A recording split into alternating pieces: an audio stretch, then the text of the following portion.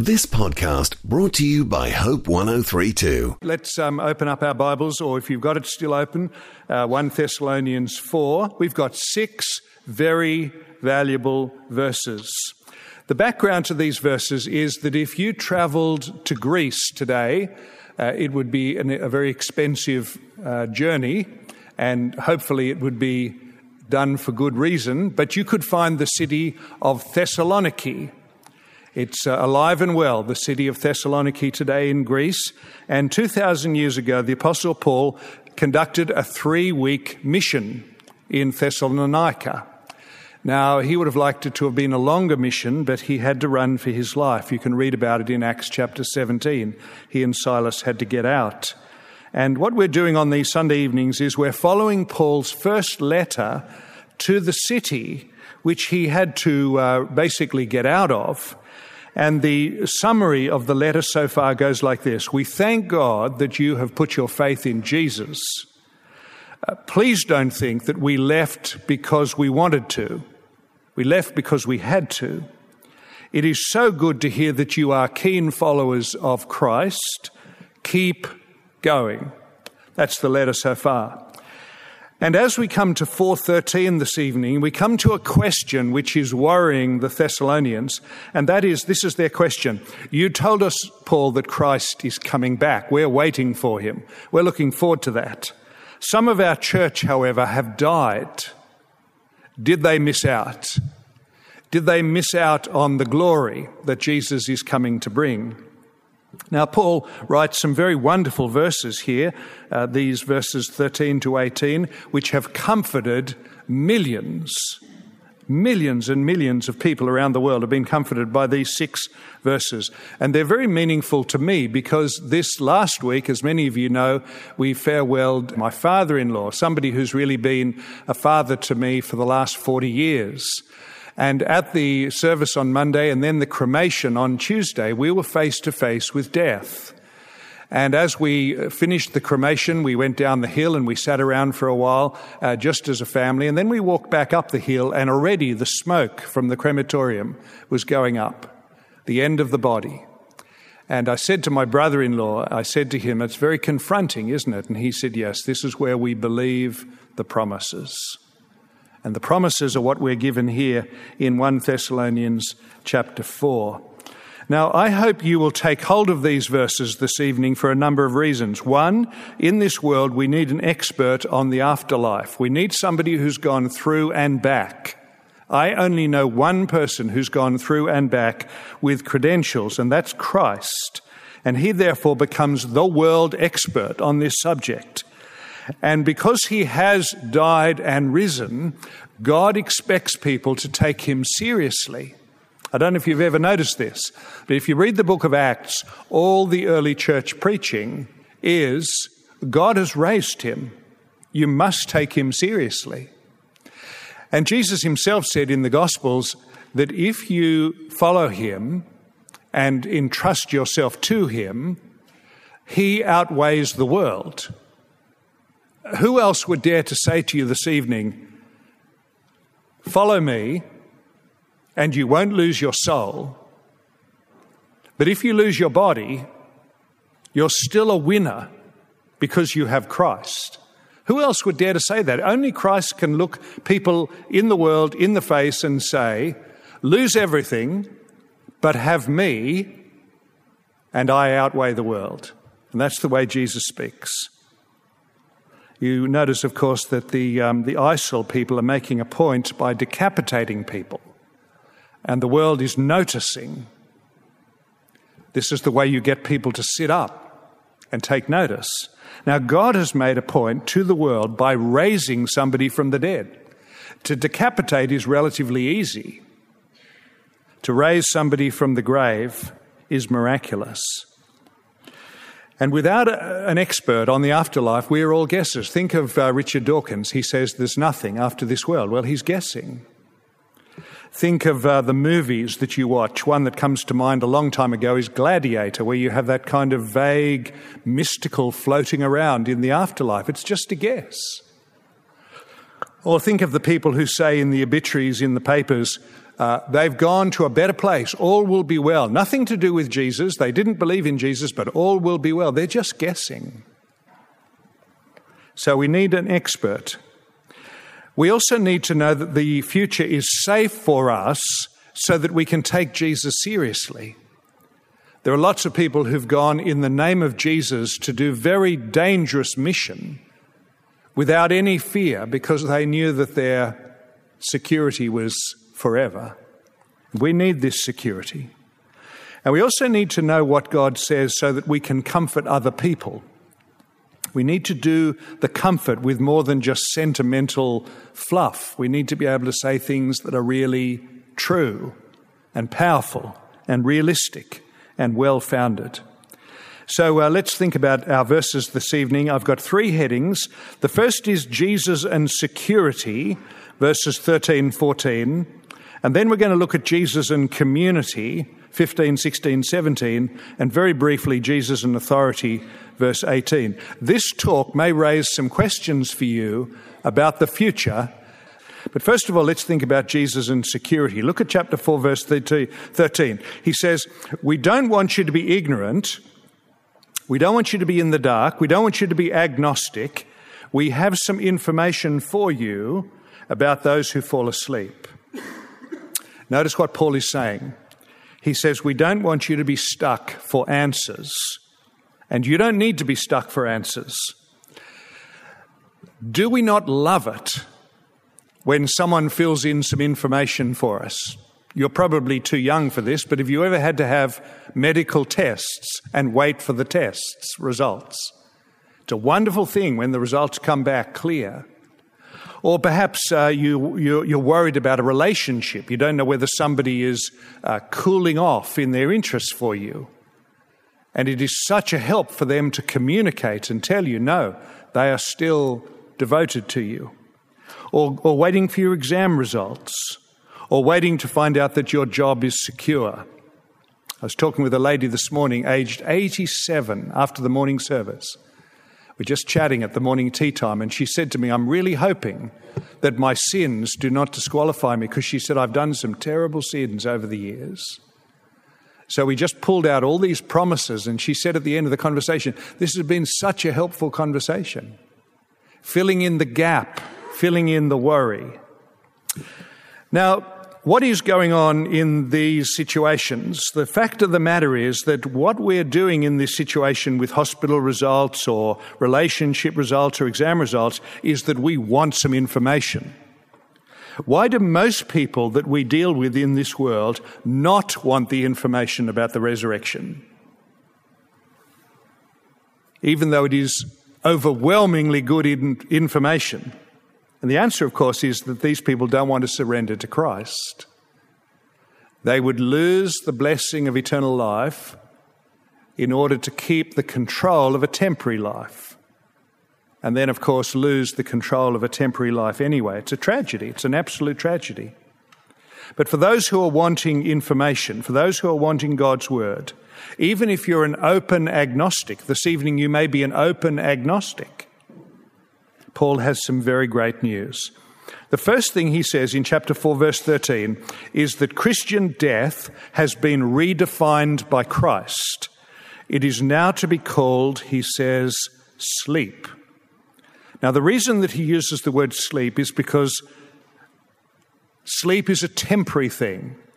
It's not forever. The Christian who dies, as we see them die, is going to get up one day with a brand new body. The other thing about sleep, this redefinition of death, is that sleep is safe. It's not dangerous. The Christian who dies, as we see them die, is going to experience no danger, no separation. This word sleep was the word that Jesus used. You remember in the Gospels, he talked about a little girl who had died and say she's just sleeping. And he said this, although they laughed at him, because he was about to raise her up. It was temporary. It was not dangerous. But the word sleep was actually used back in the Old Testament. And the word sleep was used in Greek literature. And it was used as a euphemism, a polite word to soften a harsh reality. We have similar phrases today. We talk about somebody passing on or somebody has left us, or they've kicked the bucket. We talk about these sort of things to soften a harsh reality.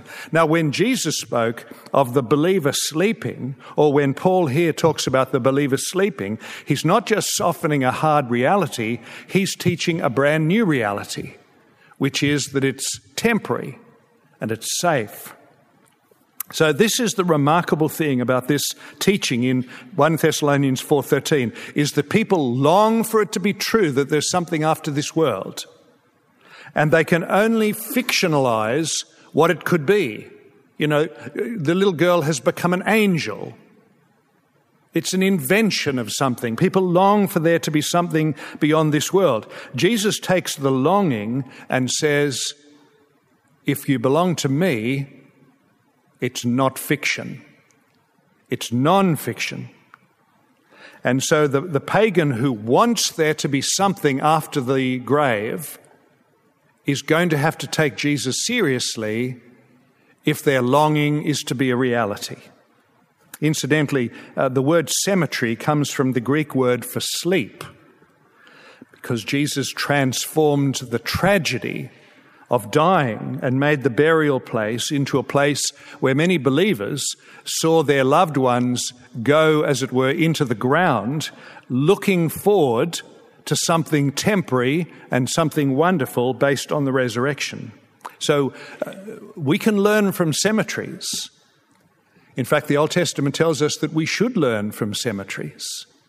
It's a great place to walk around a cemetery and see what people have written. They've had one opportunity to write on their tombstone and to see whether they've written something that's based on the reality of Christ's resurrection or whether it's just pure fiction. One of the most interesting cemeteries is the Bun Hill Cemetery in London, which is actually named after what was the Bone Hill Cemetery. And it's called it was called the Bone Hill Cemetery, now the Bun Hill Cemetery, quite near St. Paul's Cathedral, because in the plague, they poured so many corpses into this cemetery that it was basically just piled high with bones. And lots of great believers have been buried in the Bun Hill Cemetery. People like Isaac Watts and Susanna Wesley and John Owen and John Bunyan and others. They're all buried in the Bun Hill Cemetery. And this cemetery became so famous for these famous believers that lots of poor people would buy a plot in the cemetery in order to get into the cemetery in the hope that when the great resurrection took place, they would kind of be swept up with all the other believers, which is a piece of lunacy. But there you are. That's what they were thinking. And I think it was John Stott who said that the resurrection changes the RIP, rest in peace, to risen in power for the believer. Now, this is lovely that the Apostle Paul says that Christians will sleep, but why will Christians sleep? Why should we expect to sleep? Why should we expect to get up?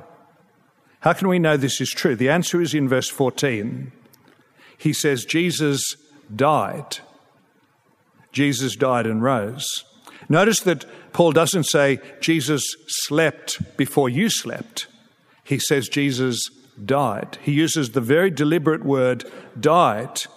You see, the death of Jesus was not safe and it was not secure. He got all the terrors and all the dangers of judgment piled on top of him. He experienced the full force of God's justice. It was an absolute, total death. And therefore, if your confidence is in him, he has experienced the death for you. Your experience will be to sleep. The other thing that Paul says here is that Jesus rose. If he didn't rise, of course, he would be a deceiver. He would be on par with the devil. How could Jesus walk around in his life saying, trust me, I will give you eternal life. I'll see you through the grave, and then just die? It would be the great deception. I want to read to you just 2 paragraphs of an article by a guy called Sir Norman Anderson, and you can download this article. Just look up Norman Anderson on the resurrection. Norman Anderson was a remarkable man, first of all, because he got 3 first-class degrees from Cambridge. which is pretty special. The second is that he was considered the greatest legal mind in the UK during the 50s and the 60s. And the second thing is that he and his wife had 3 grown-up children who all died before the parents of various diseases. So this is a subject which, for Norman Anderson, is not just an academic exercise, but a very important one. And he says this. This is the opening paragraph. Easter is not primarily a comfort, but a challenge. Its message is either the supreme fact in history or a gigantic hoax. This seems to have been realized in the days of the early church. On the one side, there was a little company of men and women who turned the world upside down by their passionate proclamation of the miracle which had transformed their lives. On the other, those who vehemently denounced the whole story as arrant blasphemy. We ourselves find it hard to see the issue so clear-cut, for ours is a tolerant age and one suspicious of all fanaticism. Most people have not the slightest desire to attack the Easter message, yet they only half believe it. To them, it's a beautiful story full of spiritual meaning. Why worry then whether it's literal fact? We miss the point. Listen to this. Either Easter is infinitely more than a beautiful story, or it is infinitely less. If it is true, it is the supreme fact of history, and to fail to adjust one's life to its implications means irreparable loss. But if it is not true, if Christ be not raised, then the whole of Christianity is a fraud, foisted on the world by a company of consummate liars, or at best deluded simpletons. Paul himself realized this when he wrote, "If Christ be not risen, our preaching is meaningless, your faith is worthless, and we are found to be false witnesses." Now that's a very helpful point. You see, you cannot call the resurrection of moderate interest. It's either of total interest or total disinterest. It just won't play the middle game. Now, because Jesus died and rose, says Paul, the Christian will sleep and rise. And that's why the Christian funeral, such as we experienced this past week, has grief and hope. It doesn't just have grief. That would be hopeless. It doesn't just have joy, joy, joy. That would be insane. It has grief and it has hope. So that's Jesus and security. Second point, Jesus and community, verses 15 to 17. Now this is where Paul tackles the Thessalonian question, which is, have the Christians who've already died missed out on the glory to come? In other words, would it be better to stay alive, say the Thessalonians, until Christ comes? And if we don't manage to stay alive, will we miss out and have those people who've died missed out? Now, the answer is in verse 14. He says, when Jesus comes, he will bring them. Although their body may be in the grave, and although their body may be destroyed in a crematorium, the real person, what Jesus might have called the soul, goes to be with Christ. And we know this from the rest of the New Testament. That's why Paul says in Philippians 1, I desire to depart and be with Christ. He wouldn't say that if he knew that he was just going to lie in the soil for 2,000 years. No, he says, I want to depart and be with Christ. Or 2 Corinthians chapter 5, verse 8, away from the body, home with the Lord. As soon as a believer leaves the body, he or she is, in some sense, home with the Lord. Again, this may be relevant to Luke 23, where Jesus said to the thief on the cross, today you'll be with me in paradise. Or again, in Revelation chapter 6, we read that the saints around the throne in heaven are saying to the Lord in some remarkable way, how long? How long? Come on, finish this. Bring it all together. Bring it to completion. So we are immediately with Christ when we die, but we're waiting for the resurrection body. And there's a little bit of mystery in this. We're just not in a position to be able to pin down all the details and answer all the questions. But what we do know is that once you're with Christ, you're always with Christ. Once you die, you are in some sense with him, absent from the body, present with the Lord. But there's still some kind of waiting for the resurrection body. And that's why chapter 4, verse 14 is very clear. Those who've gone from us, and friends, that is billions of people, have died. And hundreds of millions of them trusting Christ have died. They've gone to Christ, and he will bring them when he comes. When he comes, he will bring them with him. And this is what the second coming will mean, verse 15. We who are alive when Christ comes, and notice incidentally, Paul doesn't necessarily say that he will be alive when Christ comes. He just says if we are alive when Christ comes, we will not beat those who've died to Christ. In other words, if Christ was to come in 1 second now, the people who've already died in Christ would have got to him first. They would come with him, and then we would join them. So, which is the most blessed condition? Is it to be dead in Christ, with Christ, or alive in the world waiting for Christ? Paul's answer is the first. It's to be with Christ. That's why Paul, of course, wants to depart and be with Christ.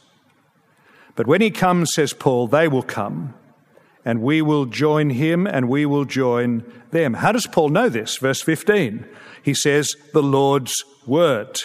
Well, which word of the Lord? Where did Jesus say this? And the possibilities are that either the Lord Jesus said this to Paul as an apostle, and therefore we are learning it for the first time, or that this is something that was recorded by Jesus, which lots of people knew, but was not put into our New Testament, because there were many things that Jesus said that didn't get put into our New Testament, or that this is in some way a restating of something like Matthew 24:25, where Jesus talks about coming and bringing his people. So, look at verse 16. To understand the second coming, if you want to understand the second coming, and we'll look at this more next week, Jesus himself will come. It will be personal. It'll be Jesus. It'll be global. He's not going to come through the heads. It'll be global. It'll be sudden. It could be before this sermon finishes, and some of you may be hoping that's the case. Or it could be years from now. All we know is that it's going to be sudden and expected. And it's going to be very wonderful for the believer, and it's going to be very terrible for the unbeliever. And Paul says in verse 16, there's going to be a triple announcement. There's going to be a command from God. I presume this is God the Father calling out, now, go. There's going to be a voice, the archangel's voice, which I presume is the archangel, maybe Michael or Gabriel, calling out, here he is. And there's going to be a trumpet, the famous trumpet, which says it's time to meet God. Friends, you just imagine what this will be like if the second coming of Christ took place in the next 5 seconds. And everything universal changes. And we suddenly come face to face with the person who made the world and is now coming back to the world. Just amazing. And those who went first, says Paul, rise first. And those who are waiting, rise second. But all believers will join Christ, and all believers will join together. And as Jesus said, the future will be like a house and a feast, and very, very wonderful. Well, there's one thing, therefore, that's absolutely certain for all of us who are here this evening, and that is that we will meet Jesus. You see, you may not die. You may be among those millions and millions of people who will never physically die, because Christ will come in your lifetime.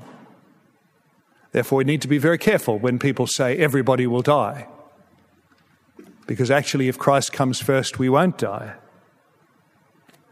But we will all meet Jesus. Let me just give you a few details on Christ's coming. Just say a word to you about the millennium and a word to you about the rapture in verse 17. Just look at verse 17. He says, we who are here when Christ comes, says Paul, we will be caught up. We will be, the word is grabbed or scooped.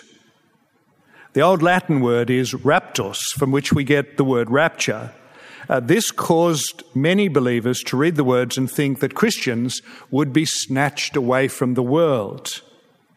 And this has led to a lot of sort of humor and absurdity in the church over the years. You know, what do you do if you're in a plane and you've got a Christian pilot and Christ decides to take him home? What do you do if you're in a bus and Christ decides to take the Christian driver into the rapture? And Christians on camps have played games on one another, by leaving the electric shaver buzzing in the bathroom and the shoes there beside the sink, or have rigged up a little speedboat to go spinning round and round and round in the lake with nobody in it. These pranks to give the impression that the rapture has taken place and therefore the other people have been left behind. And this has spawned the Left Behind movies, which some of you may know about. This is a whole industry, Left Behind. You can imagine how tragic you would feel. Some of this is based on Matthew 24, where Jesus said, there'll be two in a field, one will be taken, one will be left. This gives that kind of bizarre picture. The two guys are ploughing and suddenly one just zooms up in the sky. Or in Luke 17, two will be in a bed. There's a man and a woman in the bed. Suddenly the wife leaves. Now, I want you to notice very carefully that Jesus does not teach any disappearing act in the Scriptures.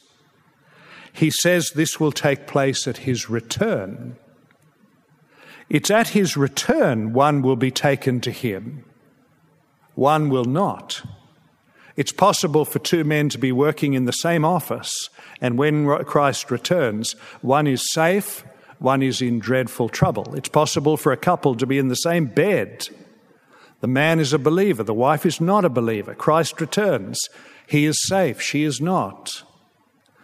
Jesus is not talking about a disappearing act. He's talking about when he returns. And that's why in 1 Thessalonians 4:17, he talks about people being caught up to be with Christ. This is not some kind of random disappearance. This is when Christ comes. It's not even a secret rapture, as many people say it will be a secret rapture. It's so public there's going to be a voice and a command and a trumpet. The whole world will know when Christ comes. Nobody will be in the slightest doubt when Christ comes.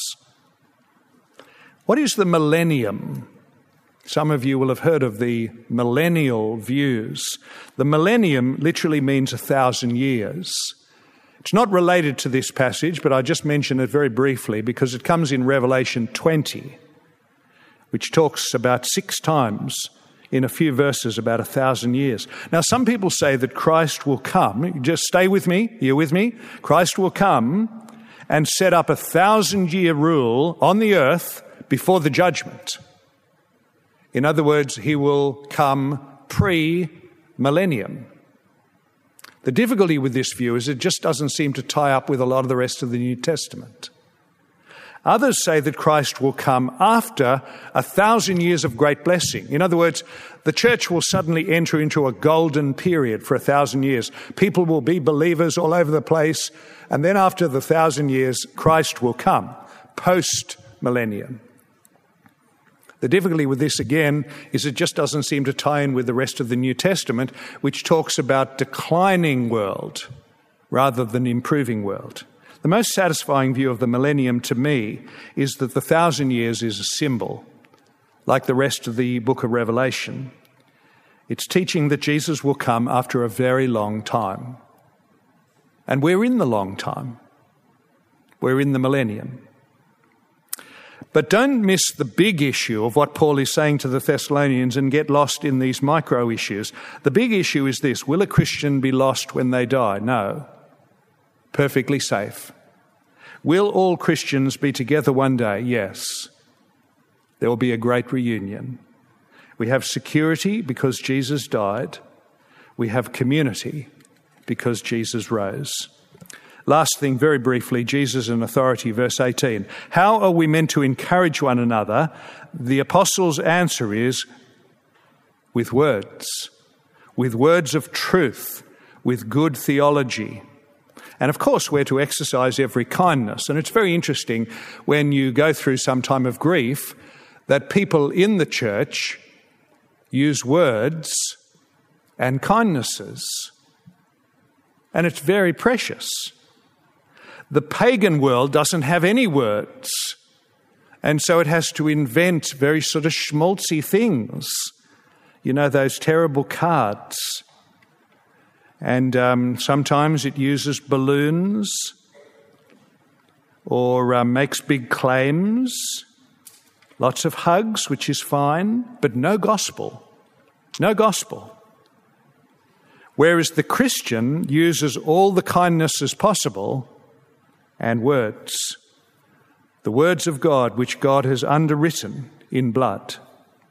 So don't miss the power of this. I know that you would like for somebody to tell you something about the future which is rock solid. I know that you, like me, would like a window into the future through the grave. Wouldn't it be wonderful to see heaven waiting? Well, the best we're going to get is the book of Revelation, where the door is opened, the roof is opened, and we're given a glimpse. But Paul's answer is that since we walk by faith and not by sight, we're to encourage one another with the power of words. Now, I know words can be cheap. We need to be very careful when we're comforting or encouraging somebody that we don't say something really cheap. I remember once in a family bereavement in my home where somebody sent a card and all they put was Romans 8:28. That's all it said. All things work together for good for those who love God. It was thoughtless. It was a good verse. Just didn't come very thoughtfully. And we don't want to use cheap words. But we don't want to use no words. God is a great speaker. God communicates to encourage. And we can't encourage people without words. Therefore, silence is sub-Christian. We're not expected around the fellowship to be a stored dummy who just stands. We're meant to be people who speak the words and exercise the kindnesses. Otherwise, we are diluting and even becoming useless, maybe even heartless. Now, the people who ignore God's words, the people that we live amongst who ignore God's words, they can't expect any light in the darkness because the words of God are the light in the darkness. But for those of us who take hold of the words, they bring tremendous light. And as John Stott says in his commentary on 1 Thessalonians, there will be everlasting fellowship. There will be everlasting fellowship. And we need God's promises to know that. So there are three profound treasures in 1 Thessalonians 4. Christ died, the believer sleeps, all believers will be together, and we have power in the words of God to encourage one another. Let me close by just telling you that when the great Baptist preacher Spurgeon was preaching once in a hall in the area in the UK called the Surrey Hall, I think it was a big agricultural hall, 20,000 people came to hear him. And some young people played a very dangerous prank. And when everybody was gathered and there was a bit of quiet, they called out, "Fire, fire." And there was pandemonium and people ran all over the place. And there was a great deal of damage and injury, and a handful of people were killed. Spurgeon was so cast down by this, he slept for 3 days. And he resolved when he awoke that he was not going to continue in the ministry. And he went on for a while thinking he wouldn't do this anymore. It was just too difficult and too costly. And then he said the word of God came to his memory of Philippians 2, that God has exalted Christ to the highest place. And he suddenly realized that everything was under control. I would never have thought of giving that verse to Spurgeon. It doesn't even seem to me to be a new idea to say to him. But it was the truth which brought the encouragement and the comfort and the strength that he needed and turned the corner for him, so he continued his ministry. I'm not suggesting to you that there is a magic verse for all situations, but the Word of God does have great power, and it has power for us to believe it, and it also has power for us to extend it. Well, let's pray. Let's bow our heads. Our Father, we thank you for the question which was raised by the Thessalonians, which triggered the answer which we read today and is such a blessing, that because Christ died, the believer sleeps, and that all believers will be gathered together with Christ and with one another, and that in the present we have very precious promises to stand on and to share with one another.